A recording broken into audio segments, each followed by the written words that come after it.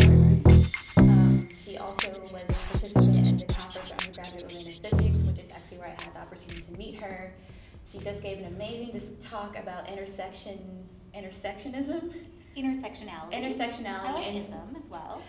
I always do confuse them. I'm not really sure why, but intersectionality and feminism in STEM, and I'm happy to introduce her. Welcome. Thanks for having me. So what should I call you, Professor Richardson, Sarah? You can call me Sarah. Okay, Sarah. Awesome. So I wanted to ask you, where are you from, and what did you want to be when you were a kid? What was your dream? So I grew up partly in Billings, Montana. Okay. And then in high school, my parents moved to the Washington, D.C. area. Wow, that's a huge transition. It was a very big transition. But I'm glad to have both parts of me. It's part of my background. And when I was growing up, I think I wanted to be a scientist. I had a grandfather who was a very prominent scientist. And I remember wandering his lab and seeing the microscopes and seeing his office with the piles of scientific papers and having some vague idea that this was very impressive and and that he was someone I wanted to emulate. But as I grew, I also found that I had a facility for language, that I was interested in politics and history and philosophy, and ultimately I think I was able to meld those by discovering the history and philosophy of science. That's really cool. How did you discover it? Because I think often it's hard for people to, once they articulate what they want, to find out that there's actually a profession that does all of those things. And it feels like Christmas. It does. And I think a lot of people tell the story of discovering it rather late. That, they played around with this or that, and then in their senior year of college, they happened to take an elective. And it was sort of like that for me. I did end up majoring in philosophy. I was an undergrad. I did my undergrad at Columbia, and philosophy did ask fundamental questions about what science is, what a scientific theory is, and about the structure of scientific reasoning that were quite compelling to me. But it wasn't until I ran into a women's studies classroom where we were studying how scientific claims are implicated in power structures that I saw this explosive intersection between the two, thinking theoretically and historically about science, and thinking about structures of power and ideology. Yeah. That's very loaded. I'm just thinking about all the ways that you could make that. And so another question, especially because this is a podcast about women on PhDs or pursuing higher education, when did you think you wanted to do a PhD? I thought I wanted to go to law school because I wanted to create change in the world. And I took a year off and I worked in politics. I worked on campaigns and elections. And I talked to a lot of women attorneys. And they were quite frank with me. Only one woman was extremely happy in her position. Wow. And a lot of them said, it's a very sexist environment, it's very unrewarding, I regret getting a law degree. And that could have been just the sample that I talked to. But it seemed like they were pushing me to consider other options. And I learned, not knowing this at all, that you can get a PhD and they'll pay you. It took a while for me to discover that. Some people just know that. But I thought, okay, so there's this option where I could go and continue to study these things that hooked me in my senior year of college, and someone would pay me. Not a lot, but enough to get by. Better than paying someone else to educate me. Right. And that I felt I wasn't done with those questions. I felt like I wanted to learn to write and express myself better. I thought I would get that from a humanities or social sciences PhD. And so I looked at programs that had faculty that were doing the sort of work that interested me, and they were mostly interdisciplinary programs, because this work happens at the interstices, history, philosophy, and gender studies. And so I miraculously ended up getting into one of these programs. I know we're not supposed to talk about luck, but to me it just feels like I was sort of lifted up by the mothership and got this opportunity to go to Stanford. Yes. And a fellowship that would cover my studies there, and joined this very interesting PhD program called Modern Thought and Literature. Interesting. Yeah, it's one of a small number of interdisciplinary PhD programs. And as an aside, people tell you, oh, don't do an interdisciplinary. I was going to ask about that. Yeah, it's like you'll never get a job. You have to be legible. You have to have this, that, and the other. But what doing an interdisciplinary PhD allowed me to do is get precisely the training I needed to be an expert in this particular area, right? I was able to get the gender studies background, get the history and philosophy of science, and also get serious training in human genetics, which my main research is on the history of genetics. Yeah. Interesting. And, so it would have taken me, had I done a PhD, say, 3 PhDs to yeah, do this work. Exactly. So I was able to leapfrog over a lot of those things and do really great work that I think helped me. And I'm really curious how that works, because with STEM let's say physics or biomedical engineering, I had the very same issue where I was doing research that was really interdisciplinary, but which program do I apply to? And then what does that mean if I'm really trying to think about faculty or jobs? Because even if I'm doing physics research and I could do that research and get a degree in biology, what chance do I have of going back to a physics department or some other department? And so it was very interesting to figure out where I should do my research and then which one would have the best choice for my department. Because in terms of funding, interdisciplinary is great. But I think in terms of hiring, sometimes they don't always mirror each other. Until you bring in the money, obviously, but sometimes, to get over that hurdle is very interesting. So just for people who may be applying to grad school, what programs were you looking into when you were trying to apply and kind of figure out that how do I find a program that will work for the needs that I have? Right. Well, I applied to a wide range of programs. I sort of took the big sieve approach, and I applied to things in all 3 disciplines that interested me: gender studies, history, and philosophy. Okay. Saw where I got in, and then that's important. Visited, and so I cast a wide net, and then saw where I got in, and then I asked a lot of questions about where their graduates went, especially very recent graduates, because the academic job market and terrain is just constantly changing. So where did the last 5 years of graduates go? Do they have jobs that I could sort of model myself after? Right.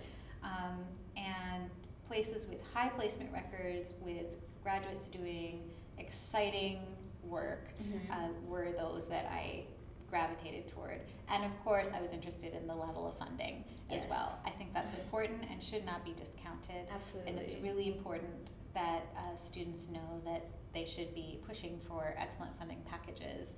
Explicitly written in the letter. Yeah. Explicitly written, not like you will be funded, because that means they don't know how they're funding you and they can hold that against you later on. You could end up teaching all the whole way through graduate school. Exactly. And that's not the sort of funding that will allow you to be as productive as you could have been. Yeah. So let's talk a little bit about what you're doing now. So now you're in this, it's the School of Social Sciences, Department of Social Sciences. So am I getting this wrong? My departments are the history of science and studies of women, gender, and sexuality. Okay. It's totally okay, it makes no sense. But you're a professor of... My title is Professor of the Social Sciences because I'm in the Division of Social Sciences. But all of this is to say I'm an interdisciplinary scholar. Yes. And I have a joint appointment, okay. Which is, in the history of my field, feminist science studies, very common and has been an important institutional, structural way to create interdisciplinary scholarship, especially with people. I am not one of these people, but many people in my field come out of the sciences They have a PhD in the sciences, but they also do humanistic inquiries into the history or philosophy or gender dimensions of the sciences. And so being able to have one foot in one area and one in the other is critically important. So people say to me, isn't it exhausting and demanding to be in two different departments? And I have never felt that way. For me, it's a perfect intellectual fit. I wouldn't have it any other way. Yes. I'm pleased to be and honored to be in both communities, and I sort of see it as my job to bridge them, to create connections, and also to create critical conversations, to create interventions in each of those fields. Yeah, we're going to get to that, but first you should probably introduce what exactly is your research. Right. I know you get that question a lot, so you're probably you got the elevator pitch down. But. Okay. I am a historian and philosopher of science, and I focus on the history of genetics in particular, and its relationship to questions of sex, gender, and reproduction. Okay. So I'm interested, for example, in the history of claims about sex differences between males and females, and this intersects with many fields of science, including neuroscience and psychology, as well as evolutionary biology and genetics. And I teach in this area, as well as write. I've written about the history of the sex chromosomes, the X and Y chromosomes, in my book, Sex Itself, The Search for Male and Female in the Human Genome. And I'm currently writing a book about the science of maternal effects, which is... Interesting. Yeah, it's the science of how a mother's physiology and experiences and behaviors during gestation can imprint on the next generation. Oh, wow. Epigenetically, yes. Interesting, yeah. Changing the hereditary endowment received by offspring, which is quite challenging from the perspective of 20th century genetics, very focused on transmission of genetic traits from generation to generation in a non-sexed way. So, gosh, where do I start? And so one of the first things I'm thinking about is you were talking about the history of gender, trying to make gender assumptions or gene-based, genetic level assumptions about differences in sex. So are there differences? Oh, okay. So at the genetic level, let me back up. So when people ask me this question, I start by saying sex is a construct made up of multiple levels of biological factors that is not reducible to any single one of those factors. It's a complex construct made up of hormones, genes, tissue-specific behaviors, brain and behavior, and we study differences along multiple axes between the sexes. So there are differences between the sexes, but it depends on the context, how functionally significant those differences are. So for example, males and females have a sex chromosome difference. Males have an X and a Y chromosome in every cell, and females have an X and an X. But functionally, the second X chromosome in females is inactivated earlier in development.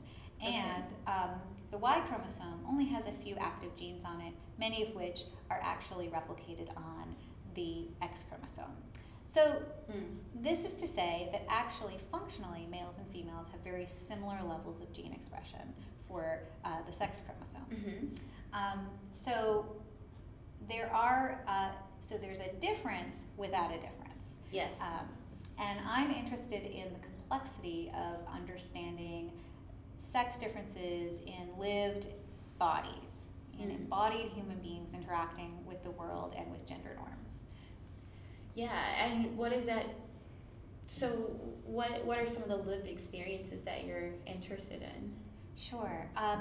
So today in the talk I talked about changes in male and female performance on cognitive tests around math, for example. Yes, very telling graph. Right. So this has been shown across a number of areas that male and female performance on standardized tests the gap is closing. and in many areas, females have caught up to males or even are exceeding males in performance. And what that shows is that things previously thought to be innate sex differences are in fact the artifact of time and place, and are also are highly plastic. They're subject to changes in social and educational contexts that can change those outcomes. So these sorts of findings give us a very simple way of disrupting ideas that there are fixed differences. And it's that move that really interests me, right? Making the move to question something thought of as innate and fixed. So rather than biology determining the gendered outcomes we see in the world, we flip the script and we see that gender actually can be altering the way that biology expresses itself. Yeah, I'm listening to what you're saying.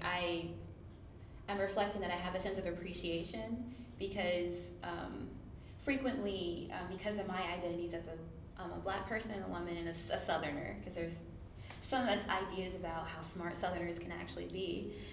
But just thinking about how one way I've tried to combat people, hey, you stole my spot, you don't deserve to be here, because I've been educated in elite spaces, is to present data, right? And I've also had to confront data that would suggest that Black people's brains are smaller and that's why they're more dumb or whatever. That's not it's not grammatically correct. Or women look at this graph that shows that women are just supposed to do differently. And so to show data that actually demonstrates like actually you're full of crap, it's really interesting. But at the same time, I'm curious how the research that you're doing obviously leads to a lot of conversation or potential for conversation. So there are ways that people can use the data to show there are differences and that's why we should keep doing what we're doing. And there's data to show like actually this is what's really happening. And I'm kind of curious how this intersection and that conversation evolves for you as you talk to scientists who are supposedly very unbiased in their assumptions and things that they make. Yes. So I'm just trying I don't know if that was a question or a comment. No, it really is. I want to just speak first of all to the experience you've had of people, of needing to correct people's assumptions about intellectual capability. And that's profound. I mean, to be faced with claims like that. Even as a kid, right. It's hard not to internalize that. To be faced with that and then having to undertake the labor to explain, to be the one explaining and answering those sorts of claims is exhausting. Yes. And it's deeply, deeply troubling. These claims are extremely persistent, and undoubtedly we cannot deny the continuing influence of these ideas and their persistence, despite what we see as very persuasive data that would question their relevance to the vast gaps we see in outcomes among women and minorities in the sciences. So I am constantly thinking about how to teach, how to inform, how to strategically frame these ideas. And this morning, unfortunately, is a very short talk with a very short, the clear aim, which was to explain intersectionality. And I absolutely appreciated the way you encapsulated your story. I also appreciate professors and scholars who actually take the time to make a story that has a point, that considers their audience and what needs to be said, rather than rambling. Anyway, that's another. Yeah, I mean, you can only do so much, and having to, that can be dismaying sometimes too, to realize that. So the other thing that you brought up when you were speaking was just not just the exhaustion, but just how political it is. Like, just to have to jump into that space. And I do think and the question of objectivity. So I do think, this is why I find history and philosophy of science really powerful. Because it places in a broad theoretical perspective scientific claims that we hold to be true now. Mm-hmm. And it helps us trouble the idea or question the idea that scientific findings at any particular point and time Mm-hmm. are the same thing as truth. Interesting. Right. So to show the contingency of scientific claims Mm-hmm. on social structures, Mm-hmm. on power structures, Mm-hmm. the way in which scientific claims are implicated in and informed by ideology. And that sounds provocative, but it's absolutely the history of science in the area of sex and racial difference. Absolutely. So that's why, yes, data is valuable, but I think even deeper is telling that history and telling it in a really compelling way. Yes. So that we see how the defenders of slavery used scientific claims Mm-hmm. to construct a political argument Yes. for the continuation of slavery, and then beyond slavery for the continuation of structures such as segregated schools and housing Mm-hmm. that stay with us today. So science is implicated. Science is not a realm separate from society or outside of ideology, Mm-hmm. but is part of it. That doesn't mean that science is also not a special realm where we can have rigorous, empirically informed conversations. Mm-hmm. We can put claims to rest, and that is the special part of it, that when it's well functioning, Mm-hmm. we should preserve and value deeply. Mm-hmm.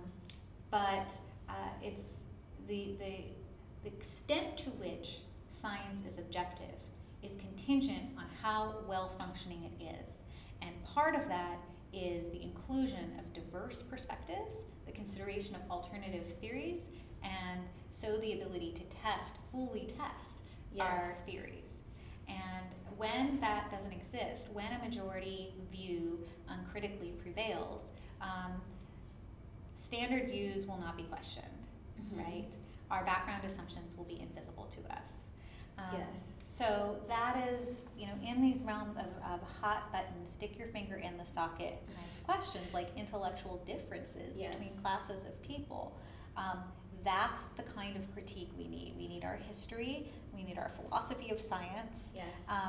and we need rigorously collected and interpreted data. Mm-hmm.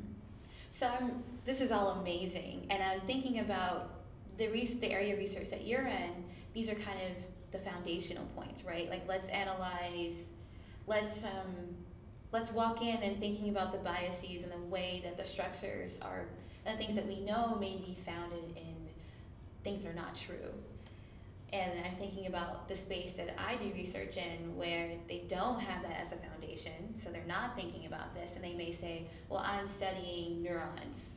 Well, that may be brain, so that can be psychological. I'm studying cancer cells. Mm-hmm. Cancer cells are unbiased, so the way that I do my research, I shouldn't have to think about those things, but then there are ways in which if I'm presenting the data or if there's a certain person that's doing it, there are ways that these things can trickle in. I'm kind of curious, when you have conversations with other scientists who are not aware of the foundation that you set to actually establish these type of conversations, like the ground rules of the conversation, how do they go and how do you try to get them to try to understand these things which they are completely unaware of? Mm-hmm. And in some ways may be apprehensive about, may think, I know what I'm doing. I understand the laws of, like the scientific method. Yeah, absolutely. So what I like to do is encourage people to think about two things. I think the easiest starting point is to help scientists understand how their ideas are translated in the broader world. So the easiest entry point is the communication of scientific ideas. Okay. And scientists can often understand how scientific ideas that are complex in the laboratory go out into the world and become distilled in ways that reinforce ideologies or simplistic ways of understanding human differences, for example. So once we get to that point, then I want to delicately suggest that those simplistic ways of understanding human differences can in turn influence scientific hypothesis formulation, the questions that we consider valuable, the data that we collect, how we describe that data, the language that we use. Right.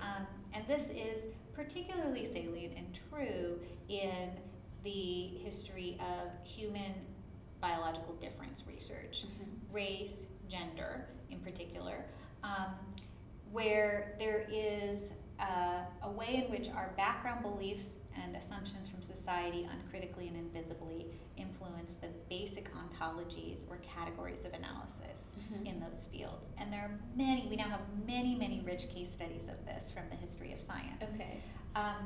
So for any particular field, I encourage scientists to think openly and critically from the perspective of generating alternative hypotheses and asking smart critical questions about how that might be happening in their field.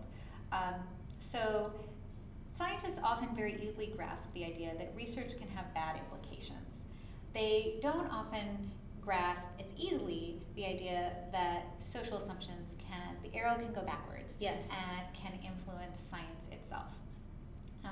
So I start the conversation with social implications, and then we move to foundational ideas about how we frame research questions. So in the sciences of difference, the focus itself on difference, for example, rather than on variation and overlap, change over time, developmental contexts, right, is one profound way in which, so the reporting of findings always as differences between groups, rather than looking at developmental time points, is one critique we can make, one opening to those sorts of conversations.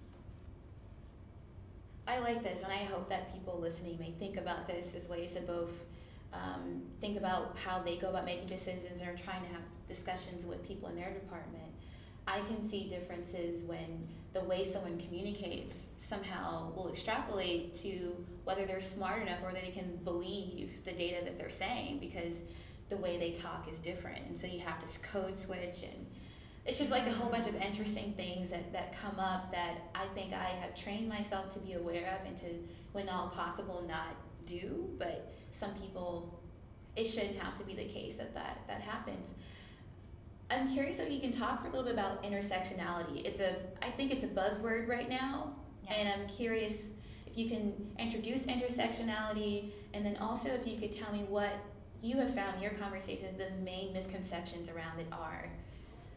Yes, so intersectionality is a theoretical tool that comes from feminist theory, and it is naming the idea that gender alone, gender never operates alone.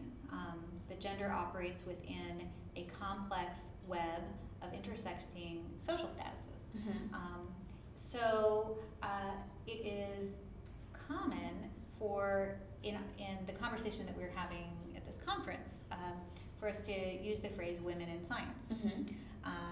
That is a phrase that produces invisibilities, and that fails to recognize that a woman in science is actually positioned within this array of experiences, backgrounds, and statuses: class, race, gender, ability, sexuality, and so on.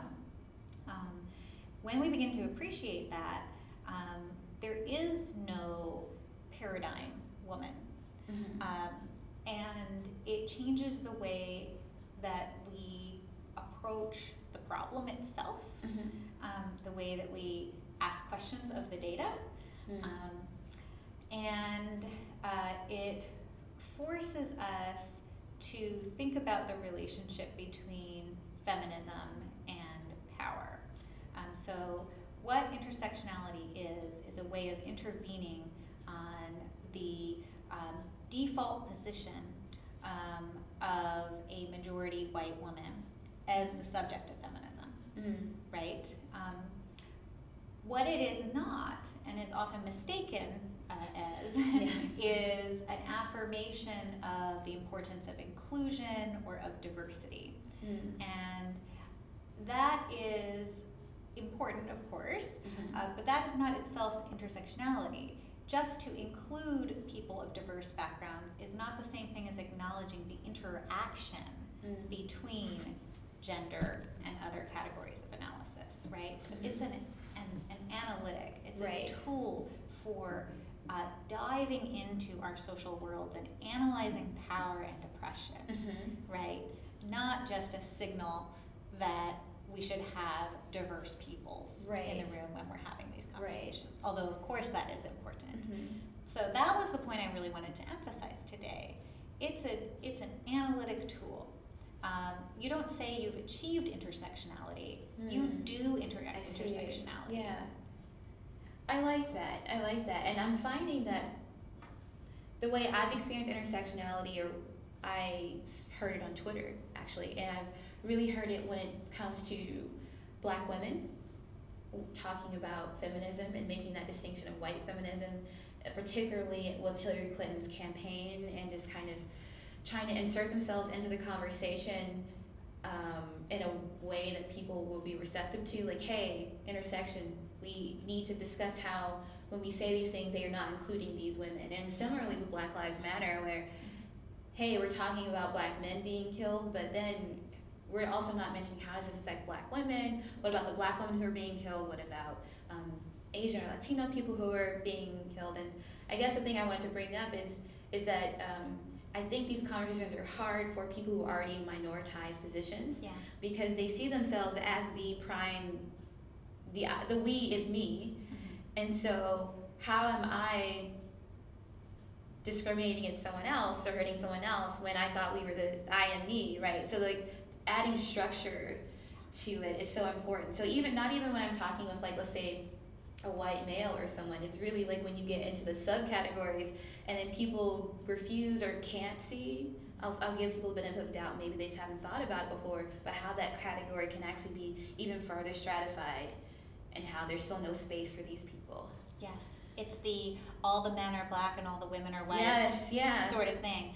And then falling into the seams between that and having to wave your hand around. Or like today, hey, I'm trans, I'm trans. Right. And I don't know if you caught this, but in one of the things I tried to do in the examples I gave today is talk about white female experience as intersectional. It is not that everyone else is intersectional and white women are just women.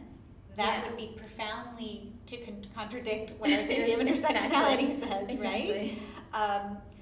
For example, the data showing that while certain ethnic groups have caught up in terms of math performance, white women are actually behind white men. Yes. That's intriguing. It is. I mean, it's something. It shows that there's something interesting about the intersection between cultural experiences of whiteness and femininity. I mean, I hesitate to make those arguments because I don't want to continue to take so much space up for white women's experiences, because that's already the issue. And I can't tell you how much I appreciate that. So it's true, but as a teaching tool to a room that is overwhelmingly white, to show that your experiences too are intersectional. To help understand that tool was something I really wanted to do. I think there's a long way to go in women in science discourse, because it's so structured around this pipeline model where the idea is producing scientific thinkers or workers for the nation, and it really homogenizes people's experiences or desires, and it's considered almost transgressive or hypercritical to start to blow apart the category of the woman in science, when people have worked so hard to even create a dialogue about the underrepresentation of women in science. And I wish it weren't received that way. That to critique that category is not to destroy it. It's to make it even more fascinating, more inclusive. It's to help us get more strategic in the way that we approach that question. Otherwise, all we'll do is replicate those structures of invisibility. Exactly. I have so many things I want to ask and add, but I want to switch topics and kind of get towards the closing and talk about you as a professor. And so, you're an associate professor now, so I'm assuming you've just gone through the whole tenure process, or no, you're in the process? I'm in the process. At Harvard, associate is untenured. Well, okay, so I did not know. I did go through a process to get to be associate, and it was rigorous, and that was amazing. I'm very honored to be an associate professor. Currently, I'm under tenure review, so I can speak as someone at that stage of things. Yeah, fingers crossed. Yeah, thank you. Yeah, so part of what I wanted to ask you is, like, one, what do you see what's your goal as a faculty? Like, what kind of mission do you like to do in your research and your mentoring? Yes. Well, one of the things I talked about today is how important teaching and mentoring is to me. We are told, women in academia, I think, are told, watch out, don't mentor and teach too much, don't do too much service, you have to do your research. That's true. You have to keep perspective. Yes. And you have to get the research out. In the end, your ticket in academia is your research. Yes. So you have to keep the eye on the ball. But for me, in terms of sustaining a life in the academy, what's been most meaningful to me are my relationships with my students. And acknowledging that and embracing that has been really important to me in terms of survival. Is that something you've always done, or you had to grow into that? I had to grow into it. At first, when I came out of my PhD and went right into the classroom, I was given a huge lecture course. I had never taught. I got very little teaching experience. Yeah, research ones you're doing. Yeah, in my PhD program. So I'm thrown in there. I had no idea what I was doing. Of course, I had the best intentions, and I wanted it to be great. But boy, was that a really, really steep learning. There's a difference between wanting to be great and having to practice and, like, really appreciating the art of teaching. Absolutely. And so I spent a lot of time learning. I read everything. I talked to everyone. I went to all the workshops. And I spent a lot of time grousing about teaching because it was hard. It was draining. And this was as you started your faculty position. So I'm supposed to be publishing, and I'm supposed to be learning this. This is the experience. Writing a book. Yeah, and so I fought against it. I banged my fist against it. I was like, I don't want to do this. I hate it. But as time went on, it became my salvation. It was the space where I felt I was most directly influencing people, being effective.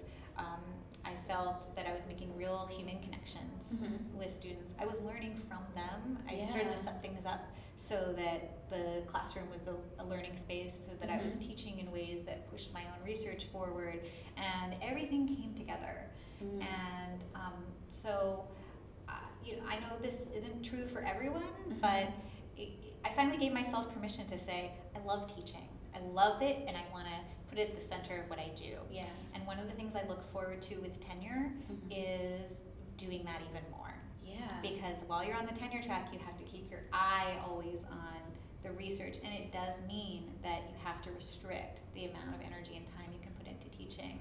And now I really want to embrace that role. Yeah.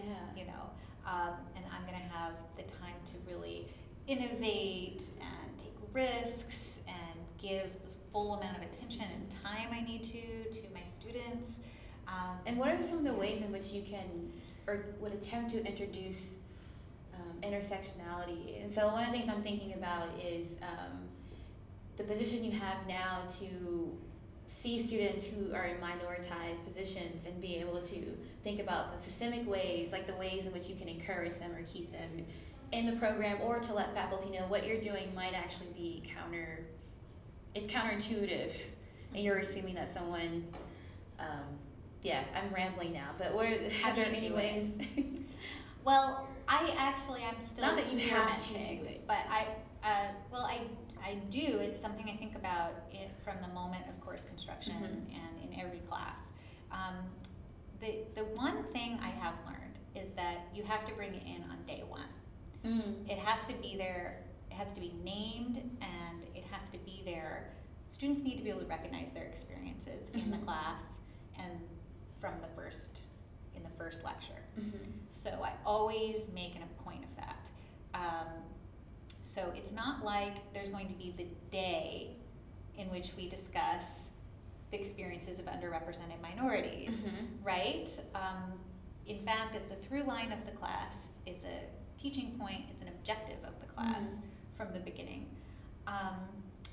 And the other piece is building personal one-on-one relationships with students. So I do think that in my experience and also from what I've learned from the literature, that when students feel invisible in the classroom and like their presence there, they could be there or not, right?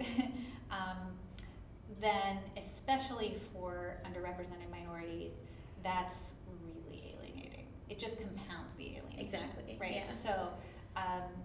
So I learn names and I insist on students meeting with me one-on-one outside of class. And I am abundant with the time I have for them. I'm not trying to cut it off, right? And I try to just go that little extra mile to make sure that all students feel heard. And not all students respond to that, and that has to be okay. Yes. But I think that's, understanding that teaching is a relationship. You're not on a screen at the front of the room. You're a human being interacting in real time. Yeah, there's so much. I appreciate this as I listen to more of my humanities friends. I am hopeful that I, as a professor, fingers crossed also, can incorporate this to bring more humanity into the STEM per classes, because I don't think it's impossible. No. And I think that people, again, assume that this is supposed to be hard, it's supposed to be unpleasant, it's supposed to be dry, and that's not necessarily that is not how it has to be. That's how it was. That's how you learned, and yes, you did do just fine, but you could do better. So we'll see. So thank you so much, Professor Richardson, for joining me. This is an amazing conversation. Can I say one more thing about the teaching? Absolutely. 90% of students who drop out of STEM fields say that one of the major reasons why was the quality of teaching. Wow. So anything that we can do to turn that around, to make the experience more satisfying as a human experience, right? More like what students say about their humanities classes. Yeah. I think will improve those outcomes. So I do really commend your attention to teaching. I hope that you're able to find spaces that encourage that and honor that. Smaller classroom especially sizes, in terms of promotion, teaching innovation, taking risks that can fail fabulously. But okay, I'll let you finish. No, I agree with everything you're saying. Snaps everywhere. This is great. But I very much respect the fact that you enjoy teaching and have found a way to incorporate teaching into your profession, especially at any Research One institution. It's really hard to try to teach and be valued as a scholar at the same time. I've even been told when making your faculty package that you shouldn't, there's actually a middle ground you're aiming for, where you don't want to be so low that you're like, do you even know the subject? But you don't want to be so high that it sounds like, wow, you just want to be a great teacher, because that'll then imply that you don't want to be a scientist. And I've actually heard this from people on the committees that are actually selecting. This is the advice they're telling you. And it's just really interesting. I think it's real. And we keep self-perpetuating people who just know how to learn from horrible people and think that's okay. Yeah. I'll never forget, I sat in on classes. I did research at Caltech when I was doing my PhD, and my husband was working there. So I sat in on some classes in genetics. I was always trying to learn. And the day I walked into a class at Caltech and the professor was standing at the front of the room reading out of the textbook. The entire class My was, God. playing Scrabble on their computers, and it was as if no human interaction had happened in that space. Yeah. And maybe it didn't matter for these students. Maybe they he were wrote so the textbook brilliant. and he They felt like, sure, that's what I would say anyway. It was an astounding, almost criminal and offensive act as a teacher. I felt disrespected as a student. I can't imagine. And to think that things like that are happening in science classrooms. And people internalize that, and the whole genius complex. Well, I don't need to learn. I don't need this. I'm smart. I'll do it anyway. It's like you're competing with something that this can actually be a fun experience. This doesn't have to be something where you're pretending like you're not offended by something, or it's okay to say you don't understand something because that's how you get to understand. Right. Yeah. I used to. I was a TA trainer. I would train the new TAs in engineering coming in, and part of that was to have a micro teaching session where we had a group of 5 to 7 people. They give a 5-minute talk, it's video recorded, and we rewatch them and I give them tips. And what would frequently happen would be people would say, well, I'm doing semiconductor, blah, blah, blah, blah, or quantum mechanics, or like abstract math. This is too complicated to try to explain in 5 minutes. And then first I accepted that, but again, I think I've done this with over 1,000 students at this point, and I realized, no, you would do the same thing in 40, right? And you would have the same excuse if you had 40 minutes, if you had a whole semester. The problem isn't the time. The problem is that you aren't actually trying to conceptualize how to put your message into the time frame to target the audience. So it doesn't matter that this isn't a classroom, that there's like a computer science engineer and the mechanical and the biomedical. They're all competent. The point is that you didn't try to actually get your message across.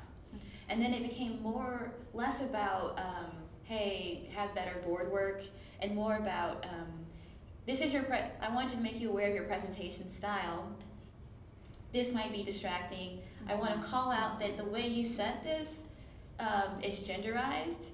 And having been in a physics classroom before, I know that when you say these things, it responds in this way. Like pointing out to people that care about your presentation, care about how you're giving things. Information's correct. There was even one guy that I remember very well who was very, very smart, like just really, really smart. And he has his way of talking very competently in a way that people don't interrupt him.